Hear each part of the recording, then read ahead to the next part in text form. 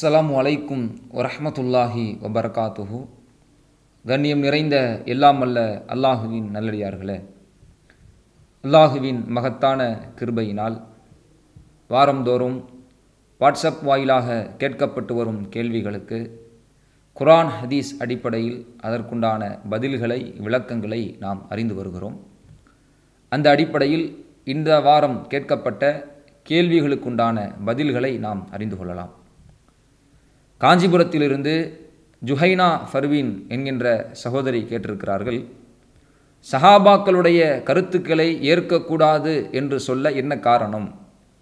நபி ஸல்லல்லாஹு அலைஹி வஸல்லம் கூறியிருக்கிறார்களே, என்னுடைய தலைமுறையினர் சிறந்தவர்கள், பின் அடுத்துள்ள தலைமுறையினர் என்று நபிகள் நாயகம் ஸல்லல்லாஹு அலைஹி வஸல்லம் அவர்கள் சிறந்த தலைமுறையினர் என்று சஹாபாக்களை குறிப்பிட்டிருக்கிறார்களே, குர்ஆன் சுன்னாவிற்கு மாற்றமாக இருந்தால் மட்டும் சஹாபாக்களினுடைய கூற்றை ஏற்காமல் மாற்றம் இல்லாத விஷயங்களை சஹாபாக்களுடைய கருத்தை முன்னிலைப்படுத்துவதில் என்ன தவறுள்ளது என்கின்ற சந்தேகத்தை கேள்வியாக கேட்டிருக்கிறார்கள்.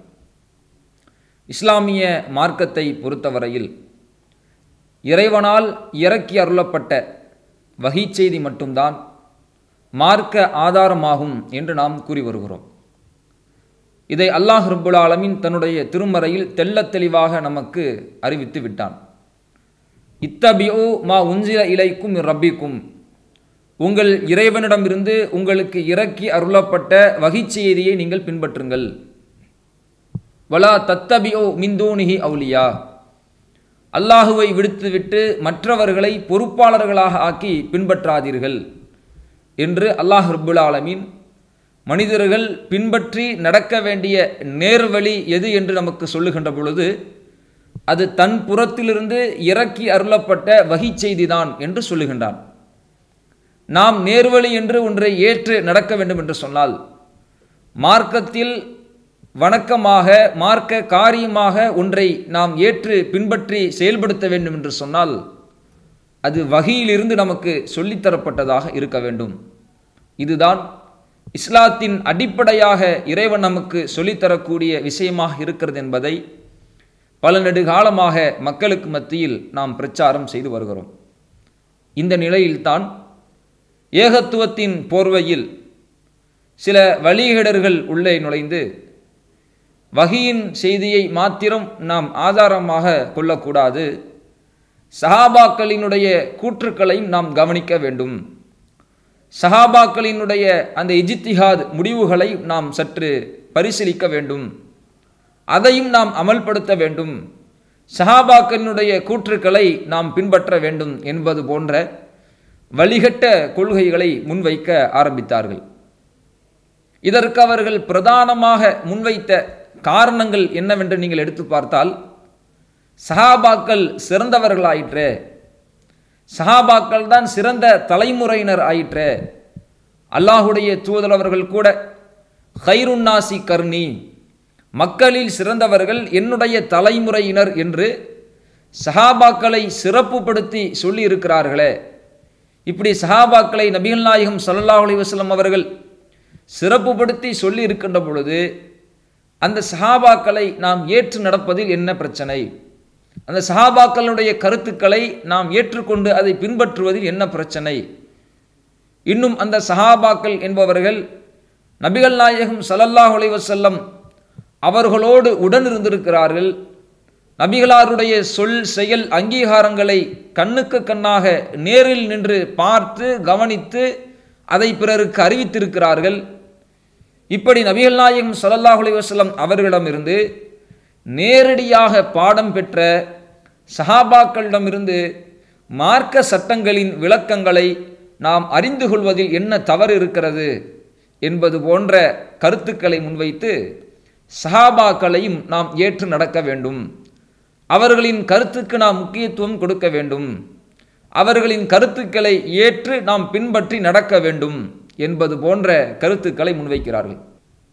இது அடிப்படையிலேயே அப்பட்டமான தவறான வாதமாக இருக்கிறது என்பதை நாம் சுட்டிக்காட்ட கடமைப்பட்டிருக்கிறோம். என்ன வாதம் வைக்கிறார்கள்? சஹாபாக்கள் நபிகள் நாயகம் ஸல்லல்லாஹு அலைஹி வஸல்லம் அவர்களிடத்தில் நேரடியாக பாடம் பயின்றவர்கள். அவர்களுக்கு தெரியாதது நமக்கு தெரிந்துவிடப் போகிறதா? நேரடியாக கல்வி கற்றவர்கள் ஒரு விளக்கத்தை சொல்கின்ற பொழுது அது ஏற்றமானதாக இருக்காதா என்பது போன்ற கருத்துக்களை முன்வைக்கிறார்கள். இது அடிப்படையில் தவறு என்று நாம் சொல்கிறோம். எந்த அடிப்படையில்? அல்லாஹ் ரப்புல் ஆலமீன் தன்னுடைய திருமறையில் ஒரு வரலாற்று நிகழ்வை சொல்லி காட்டுகின்றான். முதல் மனிதர் ஆதம் அலைஹிஸ்ஸலாம் அவர்களை குறித்து அல்லாஹ் தன்னுடைய திருமறையில் பேசுகின்ற பொழுது, அல்லம ஆதமல் அஸ்மா குல்லஹா, ஆதம் அலைஹிஸ்ஸலாம் அவர்களுக்கு அனைத்தின் விளக்கங்களையும் கற்றுக் கொடுத்திருக்கிறோம் என்று இறைவன் பேசுகின்றான். எல்லாவற்றினுடைய விளக்கங்களும் அதனுடைய பெயர்களும் ஆதம் அலைஹிஸ்ஸலாம் அவர்களுக்கு கற்றுக் கொடுக்கப்பட்டிருக்கிறது. யாரால்? அல்லாஹுவினால் கற்றுக் கொடுக்கப்பட்டிருக்கிறது. அப்போ உலகத்தில் இருக்கிற எதை பற்றிய விளக்கமும் தெரியாதவர்களாக ஆதம் அலைஹிஸ்ஸலாம் அவர்கள் இருக்கவில்லை. அனைத்தை பற்றிய விளக்கமும் கற்றுக் கொடுக்கப்பட்ட, அல்லாஹுவினால் தெளிவுபடுத்தப்பட்டு கற்றுக் கொடுக்கப்பட்ட தூதராக, ஒரு மனிதராக ஆதம் அலைஹிஸ்ஸலாம் அவர்கள் இருந்திருக்கிறார்கள். இப்படி அல்லாஹுவினால் அனைத்து விளக்கங்களும் கற்றுத்தரப்பட்ட அந்த ஆதம் அலைஹிஸ்ஸலாம் அவர்களுக்கு அல்லாஹ் இட்ட கட்டளை என்ன? அதை அல்லாஹ் தன்னுடைய திருமறையில் பேசுகின்றான். இம்மா யஅத்தியன்னக்கும் மின்னி ஹுதன், என்னிடமிருந்து நேர்வழி உங்களுக்கு வரும். ஃபமன் தபிய ஹுதாய ஃபலா ஹவுஃபுன் அலைஹிம் வலாஹும் யஹ்ஸனூன், யார் எனது அந்த நேர்வழியை பின்பற்றுகிறாரோ அவருக்கு எந்த அச்சமும் இல்லை, அவர் கவலைப்பட வேண்டியதும் இல்லை என்று இறைவன் ஆதம் அலைஹிஸ்ஸலாம் அவர்களை பார்த்து சொல்லுகின்ற கட்டளை என்ன? இறக்கிய வசனம் என்ன? என்னிடமிருந்து உங்களுக்கு வகி வரும், அதைத்தான் நீங்கள் மார்க்கம் என்று பின்பற்ற வேண்டும் என்று சொல்லியிருக்கிறான் என்று சொன்னால், அப்ப இந்த வாதம் எந்த அளவிற்கு அடிப்படையில் தவறானது என்பது புரிகிறதா? அல்லாஹ்வினால் அனைத்து விளக்கங்களும் சொல்லித்தரப்பட்ட தூதராக ஆதம் நபி இருந்தாலும் கூட, அல்லாஹ்விடமிருந்து நேரடியாக பாடத்தை கற்றிருந்த நபியாக ஆதம் நபி இருந்தாலும் கூட, மார்க்கம் என்று வந்துவிட்டால் அவர் அறிந்த விளக்கத்தை, அவர் அடிப்படையில் கற்றுக்கொண்ட அந்த ஞானத்தை கொண்டு மார்க்கம் என்று ஒன்றை உருவாக்கி செய்துவிட முடியாது.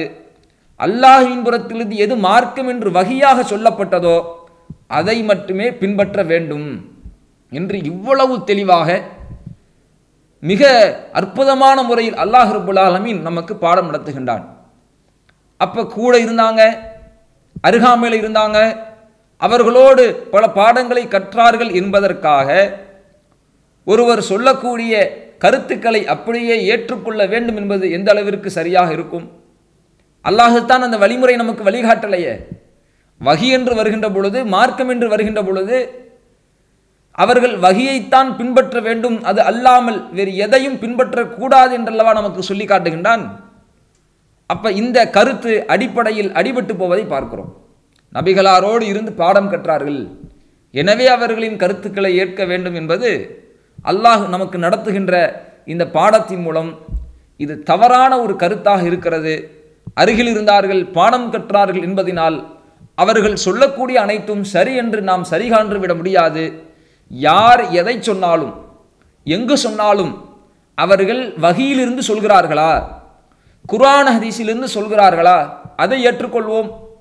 யார் எதை சொன்னாலும் செய்தாலும் குர்ஆன் ஹதீஸில் இல்லாததை செய்கிறார்களா, குர்ஆன் ஹதீஸின் ஆதாரம் இல்லாமல் அதை அமல்படுத்துகிறார்களா, அதை ஏற்கக்கூடாது. அது யாராக இருந்தாலும் ஒரே நிலைதான், சஹாபாக்களாக இருந்தாலும் சரியே. மார்க்கத்தில் ஒரு விஷயத்தை கடைபிடிக்கிறாங்க, இதுதான் மார்க்கம் என்று ஒரு விஷயத்தை அமல்படுத்துகிறார்கள் என்று இருந்தால், எதை செய்கிறார்களோ எதை அமல்படுத்துகிறார்களோ அந்த காரியம் குர்ஆன் ஹதீஸில் தெளிவாக ஆதாரமிடப்பட்டிருக்க வேண்டும். அப்படி ஆதாரம் இல்லாத விஷயங்களை தாமாக சுயமாக ஒன்றை செய்வோம் என்று சொன்னால், அல்லது குர்ஆன் ஹதீஸில் இடப்பட்டிருக்கக்கூடிய கட்டளைக்கு மாற்றமான முறையில் செய்வோம் என்று சொன்னால், அது மார்க்கத்தின் அடிப்படையில் ஏற்றுக்கொள்ளப்படக்கூடிய செயல் அல்ல. அதை ஏற்று நாம் பின்பற்றி நடக்கக்கூடாது. அது யார் சொல்லியிருந்தாலும் எப்போது சொல்லியிருந்தாலும் சரி, குர்ஆன் ஹதீஸில் இல்லாத ஆதாரங்கள் இல்லாத விஷயங்களை செய்வார்கள் என்று சொன்னால் அது மார்க்கமாக நாம் ஏற்று பின்பற்றுவதற்கு தகுதியற்றது என்ற அடிப்படையை சொல்கிறோம். இதுதான் அடிப்படை. இந்த அடிப்படையில் சஹாபாக்களாக இருந்தாலும் அவர்கள் செய்கின்ற காரியமாக இருந்தாலும் மார்க்கம் என்று அவர்கள் ஒரு விஷயத்தை செய்தால் அது குர்ஆன் ஹதீஸில் இருந்தால் ஏற்றுக்கொள்வோம், குர்ஆன் ஹதீஸில் இல்லை என்றால் அதை புறம் தள்ளுவோம். இது சஹாபாக்களை ஏற்றுக்கொள்ளுதல், சஹாபாக்களை புறம் தள்ளுதல் என்பது அல்ல. வஹியை ஏற்றுக்கொள்ளுதல், வஹி அல்லாததை புறம் தள்ளுதல் என்பதுதான் அடிப்படை. வஹியை ஏற்றுக்கணும், வஹி இல்லாததை விட்டு விலகணும் என்ற அடிப்படையில் தான் இதை நாம் சொல்கிறோம். அது யார் சொன்னாலும் இதுதான் அடிப்படை, சஹாபாக்களுக்கும் இது பொருந்தும் என்று சொல்கிறோம். எந்த அளவுக்குன்னா, ஏன் இதை நம்ம அழுத்தம் திருத்தமாக சொல்ல வேண்டியது இருக்கிறது என்று சொன்னால், நபித்தோழர்களில் பலர் நபிகள் நாயகம் ஸல்லல்லாஹு அலைஹி வஸல்லம் அவர்கள் வழிகாட்டிய பல விஷயங்களில் மிக தெளிவான முறையில் நமக்கு சட்டமாக சொல்லிவிட்டு சென்றிருக்கக்கூடிய காரியங்களில் அதற்கு நேர் மாற்றமான நடைமுறையை சஹாபாக்களில் சிலர் கடைபிடித்திருக்கிறார்கள் என்பதை ஹதீஸ்களினுடைய ஆதாரமாக செய்திகளை நம்ம பார்க்க முடியும். நபிகள் நாயகம் ஸல்லல்லாஹு அலைஹி வஸல்லம் அவர்கள் தமத்துவ ஹஜ் என்கின்ற ஒரு வழிமுறை நமக்கு காட்டித் தர்றாங்க. ஹஜ் என்பது 3 வகையில் இருக்கிறது. ஒன்று இஃப்ராத், தனித்து ஹஜ்ஜை மட்டும் செய்வது. மற்றொன்று ஹஜ்ஜுல் கிரான், ஹஜ்ஜையும் உம்ராவையும் ஒரே இஹ்ராமில் செய்வது. அடுத்ததாக தமத்து ஹஜ். தமத்து ஹஜ் என்பது உம்ராவையும் ஹஜ்ஜையும் ஒரே நிலையில் செய்வதுதான். ஆனால் இஹ்ராம் கட்டுவோம், உம்ராவை நிறைவேற்றுவோம், பிறகு இஹ்ராமை களைஞ்சிடுவோம், பிறகு இஹ்ராம் கட்டி ஹஜ்ஜுடைய காலங்களில் ஹஜ்ஜை என்ன செய்வோம், நிறைவேற்றுவோம். இது தமத்து ஹஜ். இந்த வழிமுறையை அல்லாஹ் ரப்பல் ஆலமீன் தன்னுடைய திருமறையில் சொல்லி காட்டுகின்றான். 2வது அத்தியாயம் 196வது வசனத்தில் அல்லாஹ் பேசுகின்றான், ஃபமன் தமத்தஅ பில் உம்ரத்தி இலல் ஹஜ்ஜி, யார் உம்ராவையும் ஹஜ்ஜையும் தமத்து முறையில் செய்கிறார்களோ, ஃபமஸ்தைஸர மினல் ஹதி, அவர் பெற்றுக்கொள்கின்ற பலிப்பிராணி அறுத்து பலியிடட்டும் என்று அல்லாஹ் ஒரு சட்டத்தை அதில் பேசுகிறான். அங்கே அல்லாஹ் பேசுகின்றான், யார் உம்ராவையும் ஹஜ்ஜையும் தமத்து முறையில் செய்கிறார்களோ என்று. தமத்து முறையில் செய்கின்ற ஹஜ் என்கின்ற ஒரு வழிமுறை மார்க்கத்தில் வழிகாட்டப்பட்டிருக்கிறது என்பதை இந்த திருமறை குர்ஆனுடைய வசனம் நமக்கு தெளிவாக உணர்த்துகிறது. மேலும் இம்ரான் பின் ஹுசைன் ரலியல்லாஹு அன்ஹு அவர்கள் அறிவிக்கக்கூடிய செய்தி புகாரியில் 1572வது செய்தியாகவும் 4518வது செய்தியாகவும் பதிவு செய்யப்பட்டிருக்கிறது. தமத்தஅனா அலா அஹதி ரசூலில்லாஹி ஸல்லல்லாஹு அலைஹி வஸல்லம் ஃபனஸலல் குர்ஆன், குர்ஆன் எங்களுக்கு இறங்கியது, குர்ஆனுடைய வசனம் நமக்கு தெளிவுபடுத்தியது. நபிகள் நாயகம் ஸல்லல்லாஹு அலைஹி வஸல்லம் அவர்களுடைய காலகட்டத்தில் தமத்தஅனா, நாங்கள் தமத்து முறையில் ஹஜ் செய்திருக்கிறோம் என்று சொல்கிறார்கள். நபிகள் நாயகம் ஸல்லல்லாஹு அலைஹி வஸல்லம் மரணிக்கிற வரைக்கும் குர்ஆனில் எந்த மாற்றமும் என்ன செய்யலை, வரல. குர்ஆனில் தமத்து முறையினுடைய ஹஜ்ஜினுடைய சட்டம் சொல்லப்பட்டிருக்கு. அந்த சொல்லப்பட்டதின் அடிப்படையில் நபி அவர்கள் காலத்தில் அந்த தமத்து ஹஜ்ஜை நாங்கள் செய்திருக்கிறோம். மேலும் அவர் சொல்கிறார், கால ரஜுலுன் பிரஇஹி மாஷா, சிலர் சொல்கிறார்கள் தமத்து ஹஜ்ஜெலாம் கிடையாதுன்னு, அவர்கள் அவர்களுடைய சொந்த விருப்பத்தை எல்லாம் மார்க்கமாக சொல்லிக் கொண்டிருக்கிறார்கள் என்று இம்ரான் அவர்கள் சொல்லக்கூடிய செய்தியை ஹதீஸ் நூல்களில் பார்க்கிறோம். அப்போ நபிகள் நாயகம் ஸல்லல்லாஹு அலைஹி வஸல்லம் அவர்கள் தமத்து முறையில் ஹஜ்ஜி செய்யக்கூடிய வழிமுறையை காட்டியிருக்கிறார்கள். அது குர்ஆனில் இருக்கிறது. நபி அவர்கள் காலகட்டத்தில் அது சஹாபாக்களால் அமல்படுத்தப்பட்டிருக்கிறது. நபி அவர்கள் மரணிக்கின்ற வரை அதில் எந்த விதமான மாற்றமும் இல்லாமல் இருந்திருக்கிறது. தமத்து முறை என்கின்ற இந்த ஹஜ்ஜின் வழிமுறை மார்க்கத்தின் அங்கமாக இது செய்யப்படக்கூடிய ஒரு வழிமுறையாக நமக்கு வழிகாட்டப்பட்டிருக்கிறது. ஆனால் இங்கே என்ன நிலைமை, உமர் ரலியல்லாஹு அன்ஹு அவர்கள் தமத்து ஹஜ்ஜினுடைய முறையை பற்றி சொல்கின்ற பொழுது அது கூடாது, அது செய்ய கூடாத ஒரு காரியத்தை போன்று, அப்படி ஒரு வழிமுறை இல்லை என்பதை போன்ற கருத்துக்களை சொல்லியிருக்கக்கூடிய காட்சியை பார்க்கிறோம். ஹதீஸ்களில் நீங்கள் பாருங்கள், புகாரியில் இடம்பெற்றிருக்கக்கூடிய செய்தி, ஒரு சாம்வாசி, சாம் தேசத்திலிருந்து வந்திருக்கக்கூடிய ஒரு மனிதர் கேட்கிறார். யார்கிட்ட?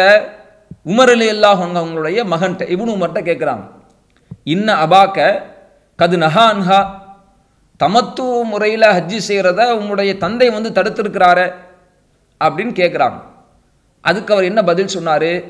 அர ஐத்த இன்கான அபி நஹா அன்ஹா வ சனா ரசூலுல்லாஹி ஸல்லல்லாஹு அலைஹி வஸல்லம் அம்ர அபி நத்தபிஹு அம் அம்ர ரசூலுல்லாஹி ஸல்லல்லாஹு அலைஹி வஸல்லம்.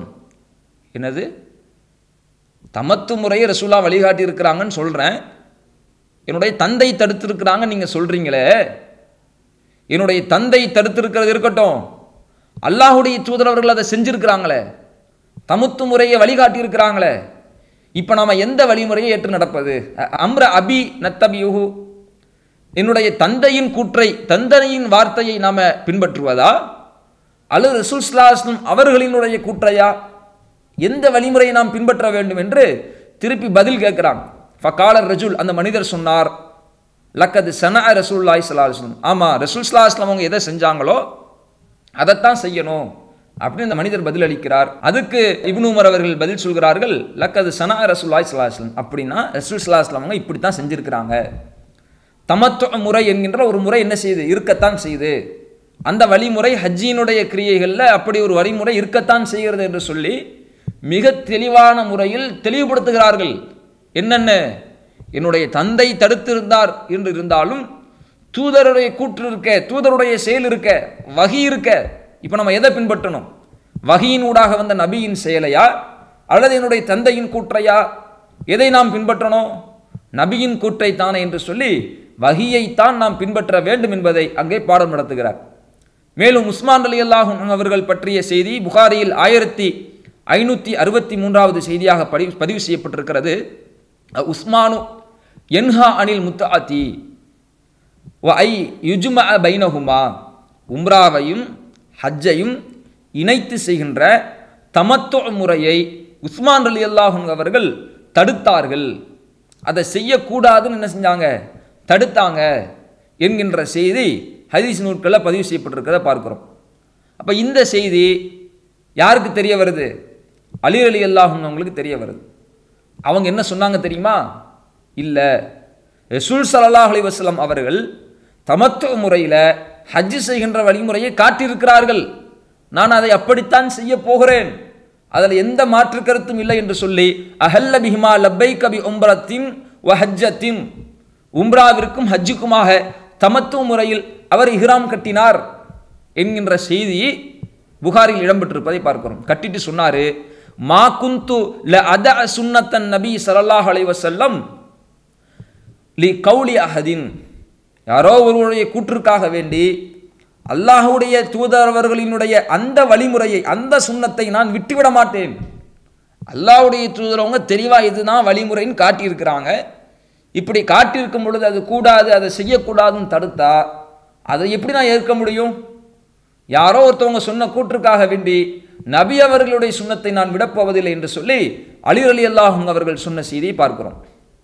அப்போ நபிகள் நாயகம் ஸல்லல்லாஹு அலைஹி வஸல்லம் அவர்கள் ஒரு வழிமுறை நமக்கு வழிகாட்டுகிறார்கள் என்றால் அந்த வழிமுறைக்கு நேர் மாற்றமான முறையில் அதை செய்யக்கூடாது என்று சில நபித்தோழர்கள் தடுத்திருப்பார்கள் என்றால் இப்போ நம்ம எதை ஏற்றுக்கிறது? இப்போ நம்ம எதை நம்ம கடைபிடிக்கிறது? நபித்தோழர்களினுடைய கூற்றுக்களை மார்க்கமாக்க வேண்டும் என்று நாம் சொல்வோம் என்றால், நபித்தோழர்களினுடைய கருத்துக்களை நாம் முன்னிலைப்படுத்த வேண்டும் என்று சொல்வோம் என்றால், இப்போ நம்ம எதை முன்னிலைப்படுத்துறது? ரசூல் ஸல்லல்லாஹு அலைஹி வஸல்லம் அவர்கள் தமத்துவ முறையில் ஹஜ்ஜி செய்கிற வழிமுறை காட்டி தந்திருக்கிறாங்க. உமர் ரலியல்லாஹு அன்ஹு அவர்களும் உஸ்மான் ரலியல்லாஹு அன்ஹு அவர்களும் அது கூடாதுன்னு தடுக்கிறாங்க. இப்போ சஹாபாக்களுடைய கருத்தை முன்னிலைப்படுத்தணும், அதை ஏற்றுக்கொள்ள வேண்டும் என்பதற்காக வேண்டி தமத்துவ முறையில் ஹஜ்ஜி கிடையாதுன்னு சொல்லலாமா? அதை ஏற்றுக்கொள்ளக்கூடாதுன்னு சொல்லலாமா? என்ன சொல்றது?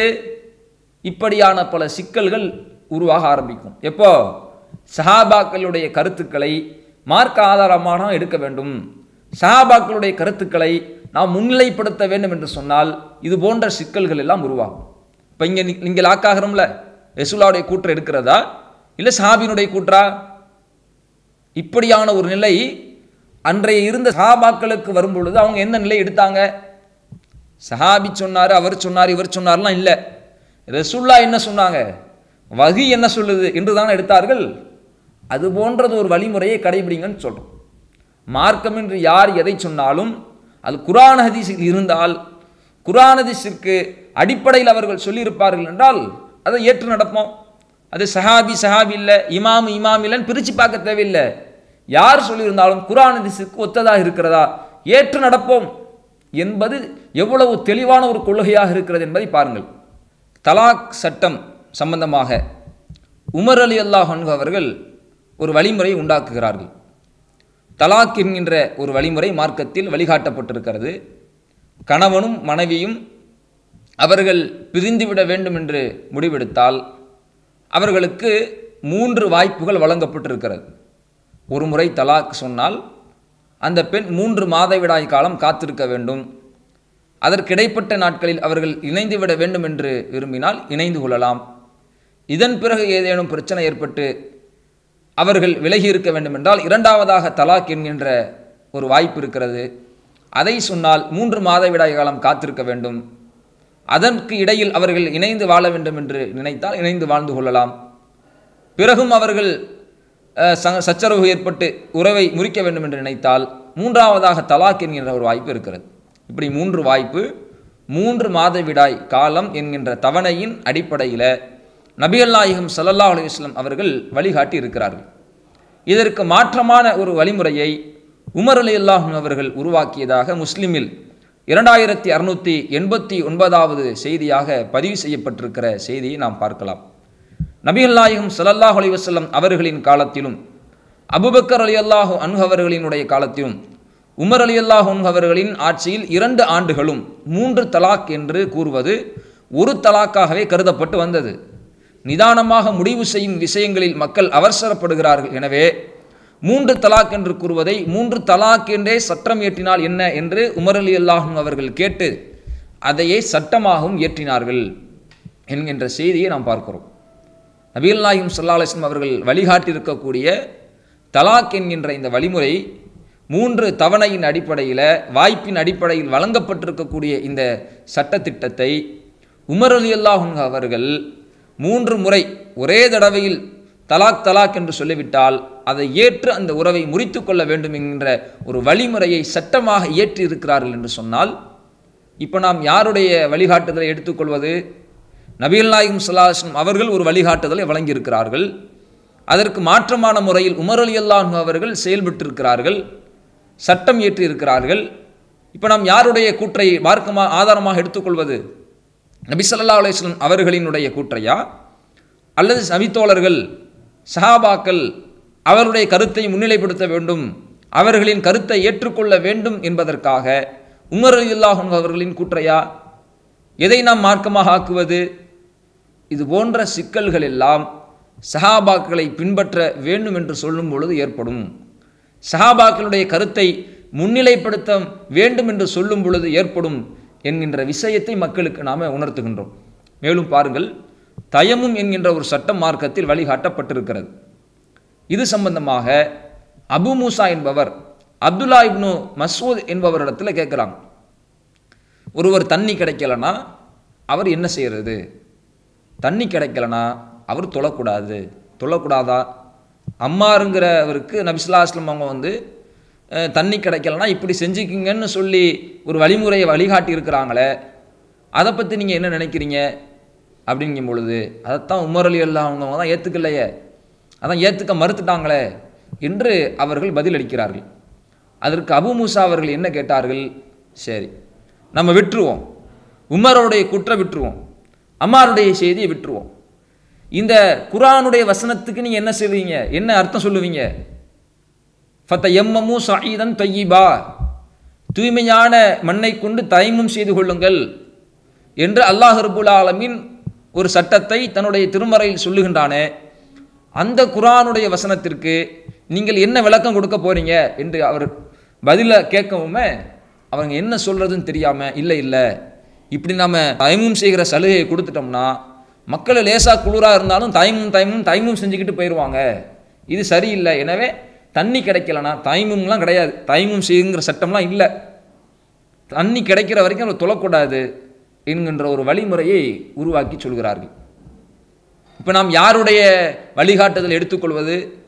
நபிகள் நாயகம் ஸல்லல்லாஹு அலைஹி வஸல்லம் அவர்கள் ஒரு வழிகாட்டுதலை வழங்கியிருக்கிறார்கள். அதற்கு மாற்றமான முறையில் அந்த வழிகாட்டுதல் இல்லை என்று மாற்றமான முறையில் ஒரு நபித்தோழர் செயல்படுகிறார். இப்போ நாம் யாருடைய கருத்தை ஏற்றுக்கொள்வது? நபியின் கூற்றையா, நபி ஸல்லல்லாஹு அலைஹி வஸல்லம் அவர்களின் வழிமுறையா, அல்லது சஹாபாக்களின் கருத்தை முன்னிறுத்த வேண்டும் என்று சொல்லி சஹாபாக்களின் கூற்றையா? எதை நாம் எடுத்துக்கொள்வது? அப்போ இப்படியான பல்வேறு கேள்விகளை நாம் மக்களுக்கு மத்தியில் முன்வைக்கின்ற பொழுது இதை சஹாபாக்களை நியாயப்படுத்தக்கூடியவர்கள், சஹாபாக்களை பின்பற்ற வேண்டும், சஹாபாக்களினுடைய கருத்துக்களை ஏற்று நடக்க வேண்டும் என்று சொல்லக்கூடியவர்கள் தங்களுடைய வார்த்தைகளை மாற்ற ஆரம்பிக்கிறார்கள்.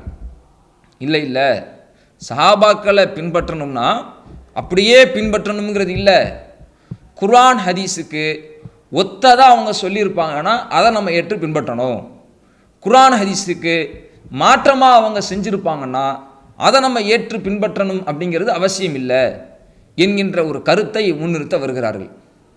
இதன் மூலமாக அவங்க என்ன சொல்ல வர்றாங்க, இதன் மூலமாக அவங்களுடைய என்ன கருத்தை நிலைநிறுத்த வருகிறார்கள்? குர்ஆன் ஒரு சட்டத்தை சொல்லுது, ஹதீஸ் ஒரு சட்டத்தை சொல்லுது, இது மார்க்கம். இதற்கு மாற்றமில்லாத வகையில் நபித்தோழர்கள் சில விஷயங்களை சொல்லுவாங்க செய்வாங்கன்னா அதுவும் மார்க்கம், அதையும் கடைபிடிக்க வேண்டும் என்றால் அப்போ குர்ஆன் ஹதீஸில் சொல்லப்படாத விஷயத்தை நபித்தோழர்கள் செய்திருந்தால் அதுவும் சுன்னா, அதையும் மார்க்கமாக நம்ம ஏற்று நடக்கணும். இதையும் குர்ஆன் ஹதீஸினுடைய இடத்துல கொண்டு போய் நம்ம வைக்கணுங்கிற ஒரு வழிமுறைக்கு வருவாங்கன்னா இது அப்பட்டமான வழிகேடு இல்லையா?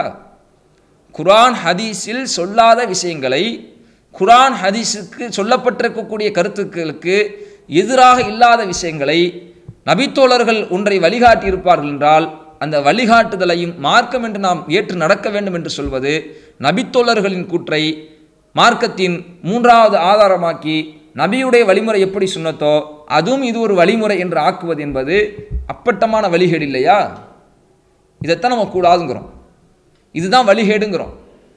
குர்ஆன் ஹதீஸுக்கு உட்பட்ட முறையில் குர்ஆன் ஹதீஸினுடைய சட்டத்திட்டங்களை யார் சொன்னாலும் சரி, அது சஹாபி இல்லைன்னு பிரித்து பார்க்க வேண்டியது இல்லை. சஹாபி சொன்னாங்க சஹாபி சொல்லலைன்னு பிரித்து பார்க்க வேண்டிய அவசியம் இல்லை. குர்ஆனில் இருக்கிறதா, ஹதீஸில் இருக்கிறதா, அதற்கு ஆதாரம் இருக்கிறதா, அதை ஏற்றுக்கொள்ளும். சஹாபி சொன்னதுனால ஏற்றுக்கிட்டோம், சஹாபி சொன்னதுனால ஏற்றுக்கலங்கிறது இல்லை. குர்ஆன் ஹதீஸ் அதனுடைய ஆதாரம் என்பதற்காக ஏற்றுக்கொள்வோம் என்கின்ற இந்த வழி எப்படி வழிகேடாக மாறியது? வஹி மட்டுமே நேர்வழி என்று சொல்வது எப்படி வழிகட்ட கொள்ளையாக மாறியது என்பதை சற்று சிந்தித்து பாருங்கள். இப்போ இதையெல்லாம் நம்ம சொல்லும் பொழுது எங்கே வர்றாங்க அப்படின்னா, சஹாபாக்கள் எப்படிப்பட்டவங்க தெரியுமா? சிறந்தவங்க இல்லையா? அவங்க சிறப்புக்குரியவர்களாக நபிகள் நாயகம் ஸல்லல்லாஹு அலைஹி வஸல்லம் அவர்களால் சொல்லப்பட்டவர்கள் இல்லையா? நபிகள் நாயகம் ஸல்லல்லாஹு அலைஹி வஸல்லம் அவங்க சொல்லியிருக்கிறாங்களே, ஹைருன் நாசி கர்னி, மக்களில் சிறந்தவர்கள் என்னுடைய தலைமுறையினர் என்று நபிகள் நாயகம் ஸல்லல்லாஹு அலைஹி வஸல்லம் சொல்லலையா? சும்மல்லதீன எதூனஹும், பிறகு அடுத்து வரக்கூடியவர்கள் சிறந்தவர்கள் என்று நபிகள் நாயகம் ஸல்லல்லாஹு அலைஹி வஸல்லம் சொல்லலையா? ரலியல்லாஹு அன்ஹும் வ ரது அன்ஹு, அல்லாஹ் அந்த நபித்தோழர்களை புரிந்து கொண்டான், அவர்களும் அல்லாஹை புரிந்து கொண்டார்கள் என்று அல்லாஹ் தன்னுடைய திருமறையில் சொல்லலையா? என்று நபித்தோழர்களை பற்றி சிறப்புப்படுத்தி சொல்லப்பட்ட செய்திகளை எல்லாம் கொண்டு வந்து வைத்துக்கொண்டு பாருங்க, அல்லாஹுவே சிறப்புப்படுத்தி சொல்லியிருக்கிறான், அல்லாஹுடைய தூதர் அவர்களே நபித்தோழர்களை சிறப்புப்படுத்தி சொல்லியிருக்கிறார்கள், எனவே நபித்தோழர்களின் கருத்தை நாம் ஏற்று நடக்க வேண்டும் என்று சொல்றான். இது சரியா? இது அடிப்படையிலேயே தவறான கருத்தாக இருக்கிறது.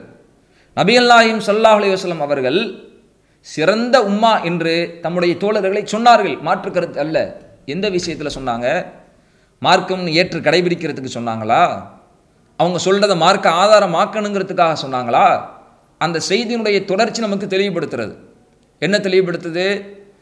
அவர்களுக்கு பிறகு ஒரு சமுதாயம் வரும், சிறந்த மக்களில் சிறந்தவர்கள் என்னுடைய தலைமுறை, அதற்கு அடுத்து வரக்கூடியவர்கள், பிறகு சிறந்தவர்கள் அவர்களை அடுத்து வரக்கூடியவர்கள் என்று சொல்லிவிட்டு அதன் பிறகு சில மக்கள் வருவார்கள், அவர்கள் சத்தியம் செய்தால் மோசடி செய்வாங்க, வாக்கு கொடுத்தா மீறுவாங்க, நேர்ச்சை செஞ்சால் நிறைவேற்ற மாட்டாங்க, சாட்சியத்திற்கு அழைக்கப்படாமலே பொய் சத்தியம் செய்ய, பொய் சாட்சியம் சொல்ல வருவாங்க என்று நம்பிக்கையிலும் நேர்மையிலும் இறையச்சத்திலும் இப்போ இருக்கிற இந்த தலைமுறையினர் தான் சிறந்தவர்கள், பின் வரக்கூடியவர்கள் அப்படி இருக்க மாட்டார்கள் என்று சஹாபாக்கள் சிறந்தவர்கள் என்றால் எதில் சிறந்தவர்கள் என்பதை அல்லாஹ்வுடைய தூதரவங்க அந்த ஹதீஸின் வாசகத்தின் தொடர்ச்சியில் நமக்கு மிக தெளிவாக சொல்லி இருக்கும் பொழுது, இந்த காரணத்தினால தான் நபித்தோழர்களை சிறந்தவர்கள் என்று அல்லாஹ்வுடைய தூதரவங்க சொல்லி இருக்கும் பொழுது எப்படி அவங்கள மார்க்கத்தின் ஆதாரமாக அந்த சிறப்பை வைத்து ஆக்க முடியும்?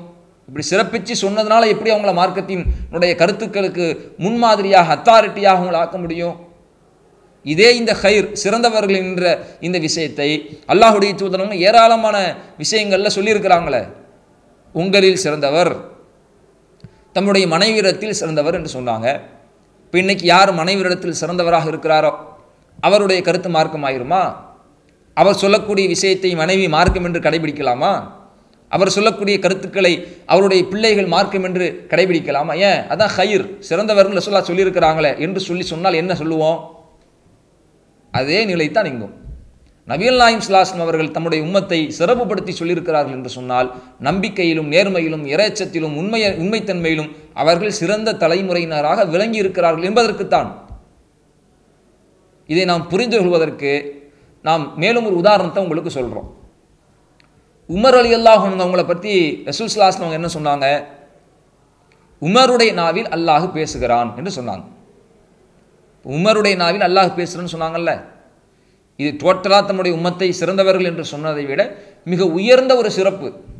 உமர் ரலியல்லாஹு அன்ஹு அவர்களின் வாயில் அல்லாஹ் பேசுகிறான், இது எவ்வளோ பெரிய சிறப்பு இது! அப்போ உமர் ரலியல்லாஹு அன்ஹு அவர்கள் சொல்லக்கூடியதெல்லாம் மார்க்கம் என்று ஆக்கிடலாமா? ஏன்னா அல்லாஹ் தான் உமருடைய நாவலை பேசுகிறத ரசூலுல்லாஹ் சொல்லிட்டாங்களே. அப்போ தமத்து ஹஜ்ஜி கிடையாது, உமர் ரலியல்லாஹு அவங்க சொன்னாங்க, ஏற்றுக்கலாமா? முத்தலாக்குடைய வழிமுறை ரசூலுல்லாஹ்வுக்கு மாற்றமா உமர் ரலியல்லாஹு அவங்க சட்டமாக்குனாங்க, ஏற்றுக்கலாமா? அதான் அல்லாஹ் உமருடைய நாவலை பேசிட்டானே, ஏற்றுக்கலாமா? அப்போ சிறப்புப்படுத்தி சொல்லப்பட்ட விஷயங்களை எல்லாம் வைத்துக்கொண்டு சஹாபாக்களை பின்பற்றுவதற்குரிய ஆதாரணமாக அதை முன்னிறுத்துகிறார்கள். அது அடிப்படையிலேயே தவறானதாக இருக்கிறது.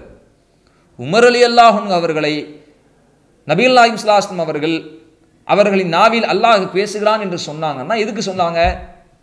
அவங்க சில கருத்து சொல்லும் பொழுது அந்த கருத்துக்கு தோதுவா அல்லாஹ் என்ன செய்கிறான்? வசனத்தை இறக்கி அதை சட்டமாக்குறான். இப்போ இப்படி ஒரு நல்ல கருத்துக்களை அவங்க சொல்கிறாங்களேங்கிறத கவனித்து தான் அவர்களை சிறப்புப்படுத்தும் விதமாக நபிகள் நாயகம் ஸல்லல்லாஹு அலைஹி வஸல்லம் அவங்க சொன்னாங்க.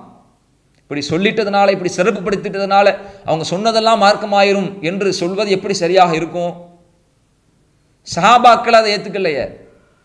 தமத்து ஹஜ்ஜி கிடையாது என்று உமர் ரலியல்லாஹு அன்ஹு அவங்க சொல்லும் பொழுது அல்லாஹ்வுடைய தூதர் அவங்க சொல்லியிருக்கிறாங்கல்ல, உமருடைய நாவில் அல்லாஹ் பேசுகிறான், அப்படி சிறப்புப்படுத்தி சொல்லியிருக்கிறாங்க. எனவே உமருடைய கூற்றை ஏற்றுக்குவோம், தமத்து ஹஜ்ஜி கிடையாது தான் முடிவெடுத்தாங்களா? ஒட்டுமொத்தமாக எல்லா சஹாபாக்களும் அந்த கருத்துக்கு போனாங்களா? இல்லையே.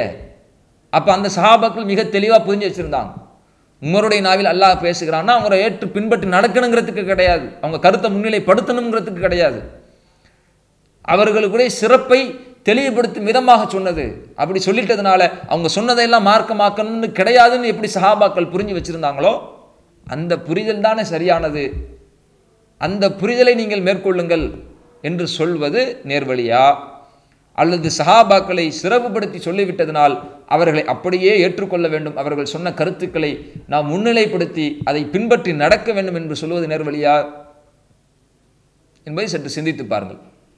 அப்போ இது போன்ற கருத்துக்களை எல்லாம் வாதங்களை எல்லாம் நாம் முன்வைக்கின்ற பொழுது எங்கே வந்து நிற்கிறாங்கன்னா இவங்க வந்து சஹாபாக்களை இழிவுபடுத்துகிறாங்க, சஹாபாக்களை கொச்சப்படுத்துகிறாங்க, சஹாபாக்களுடைய செயல்பாடுகளை எல்லாம் இழிவான முறையில் எடுத்து சொல்கிறாங்கிறாங்க. நம்ம எங்கே அப்படி சொன்னோம்? எப்போ சஹாபாக்களை பின்பற்ற வேண்டும், சஹாபாக்களின் கருத்தை முன்னிறுத்த வேண்டும் என்கின்ற வாதத்தை முன்வைத்தார்களோ, சஹாபாக்களை மார்க்க அங்கமாக்கி அவர்களுடைய செயல்களையும் ஆதாரமாக்க வேண்டும் என்று சொன்னார்களோ, அப்போதுதான் அவர்களினுடைய கருத்துக்களை செயல்களை மார்க்க ஆதாரமாக ஆக்க முடியாது. வஹீ செய்தியை மட்டும்தான் மார்க்க ஆதாரமாக ஆக்க முடியும். ஏனென்றால் சஹாபாக்களே நபி அவர்களுடைய சட்டத்திட்டத்திற்கு மாற்றமாக சிலதில் நடந்திருக்கிறார்கள். அப்படி நடந்திருக்கிறார்கள் என்கின்ற பொழுது அதை நாம் ஏற்று நடப்பது என்பது தவறானதாக ஆகிவிடும் என்று சஹாபாக்களை ஏற்க வேண்டும், அவர்களை பின்பற்றி நடக்க வேண்டும் என்று சொல்கின்ற பொழுதுதான் அது தவறு என்று நாம் உணர்த்துவதற்காக சஹாபாக்கள் நபி ஸல்லல்லாஹு அலைஹி வஸல்லம் அவர்களுடைய வழிமுறைக்கு மாற்றமாக நடந்திருக்கக்கூடிய விஷயங்களை நாம் பட்டியல் போடுகிறோம். இப்படி பட்டியல் போட்டு சொல்றதுனால சஹாபாக்களை இழிவுபடுத்தியது என்றாகாது. அப்படியான ஒரு பிம்பத்தை அவர்கள் உருவாக்க நினைத்தால் இதே இந்த செய்திகளை நாம் புகாரி முஸ்லீம் தான் எடுத்து சொல்கிறோம். இந்த செய்திகளை புகாரி முஸ்லீமாம் பதிவு செய்திருக்கிறார்கள். இப்போ இந்த செய்திகளை எல்லாம் புகாரி முஸ்லீமாம் பதிவு செய்ததுனால் அவர்கள் சஹாபாக்களை இழிவுபடுத்திட்டாங்களா? அதுக்கு அப்படி தான் அர்த்தம் கொடுக்கலாமா? இதை இந்த தமத்து ஹஜ்ஜினுடைய முறையை பற்றி சொல்லும் பொழுது அலி ரலியல்லாஹு அன்ஹு ஏற்க மறுத்திருக்கிறாங்க. அப்போ உமர் உஸ்மான் அவர்களுடைய கூற்றை அலி ரலியல்லாஹு அன்ஹு அவர்கள் ஏற்க மறுத்திருக்கிறார்கள்.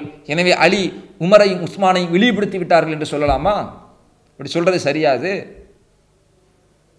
அதே மாதிரி இந்த தயமு முறையில் அப்துல்லா இப்னு மஸ்ஊத் சொன்ன கருத்தை இப்னு உமர் போன்றவர்கள் ஏற்க மறுத்திருக்கிறார்கள். எனவே இவர்கள் அந்த சஹாபி இழிவுபடுத்திட்டார்கள், இழிவுக்குள்ளாக்கி விட்டார்கள் என்று சொல்லலாமா? அப்படி சொல்வது சரியா? அது எப்படி தவறோ அது போன்றுதான் இது. நபித்தோழர்கள் இப்படி செய்தார்கள், நபி அவர்களுடைய வழிமுறைக்கு மாற்றமாக நடந்தார்கள் என்று சொல்வது அவர்களை இழிவுபடுத்துவதற்காக அல்ல, நபியின் கூற்றை கண்ணியப்படுத்துவதற்காக. மார்க்கம் என்பது வஹி மட்டும்தான் என்பதை தெளிவுபடுத்துவதற்காக. நபியின் வழிமுறை அல்லாதவற்றை பின்பற்றி நடக்கின்ற பொழுது வழிகேடுகள் உருவாகும், அதை நம்மை நரகத்தில் தள்ளும், நேர்வழியை விட்டும் நம்மை திசை திருப்பிவிடும் என்பதற்காக. இதற்காக வேண்டித்தான் நபித்தோழர்களின் கூற்றை நாம் மார்க்கமாக்க முடியாது என்கின்ற தெளிவை புரிய வைப்பதற்காக நாம் என்ன செய்கிறோம், சொல்கிறோம். அப்போ நபிகள் நாயகம் ஸல்லல்லாஹு அலைஹி வஸல்லம் அவர்கள் அல்லாஹும் தன்னுடைய வார்த்தைகளில் எதை நமக்கு மார்க்க சட்டமாக சொல்லி இருக்கிறார்களோ, எதை மார்க்க வழிமுறையாக நமக்கு காட்டி தந்திருக்கிறார்களோ அது மட்டும்தான் நேர்வழி. அது அல்லாத எதுவும் மார்க்கம் என்று நாம் ஏற்று பின்பற்றி நடப்போம் என்று சொன்னால் அது மிக தெளிவான வழிகேடாக இருக்கிறது. அத்தகைய ஒரு வழிகட்ட கொள்கையில்தான் இன்றைக்கு சலஃபிகள் என்று சொல்லக்கூடியவர்கள் சஹாபாக்களின் கூற்றுக்களை எல்லாம் மார்க்க ஆதாரமாக ஆக்கி அதை முன்னிலைப்படுத்தி அதை ஒரு பிரச்சாரமாக உருவாக்கி மக்களை வழிகெடுக்கக்கூடிய ஒரு நிலையை செய்து கொண்டிருக்கிறார்கள். அத்தகைய சகோதரர்களுக்கு அல்லாஹ் நேர்வழி கிடைக்க நாம் பிரார்த்திப்போம். வஹி மட்டும்தான் நேர்வழி என்பதில் திசை மாறிவிடாத விதத்தில் அல்லாஹும் அல்லாஹுடைய தூதரவர்களும் எதை நமக்கு மார்க்க சட்டமாக சொன்னார்களோ அதை நம்முடைய வாழ்வில் நாம் கடைபிடித்து நடக்க வேண்டும். அது யார் சொன்னாலும் சரி, குர்ஆன் ஹதீஸிலிருந்து சொன்னால் அதை நாம் ஏற்றுக்கொள்வோம். அதை சஹாபி இல்லை, இமாம் இல்லைன்னு பிரித்து பார்க்க வேண்டியது இல்லை. சொன்னது யாராக இருந்தாலும் அதை நாம் ஏற்றுக்கொள்வதும் ஏற்றுக்கொள்ளாமல் இருப்பதும், அவர்களை ஏற்றுக்கொள்கிறோம் அவர்களை ஏற்றுக்கொள்ளாமல் விடுகிறோம் என்பதற்காக அல்ல. அவர்கள் சொன்னது குர்ஆன் ஹதீஸில் இருந்தால் அதை ஏற்றுக்கொள்வோம். ஏன் அவங்கள ஏற்றுக்கல, அவங்க சொன்னது குர்ஆன் ஹதீஸ், அந்த குர்ஆன் ஹதீஸ் நாம் ஏற்றுக்கொள்வோம்.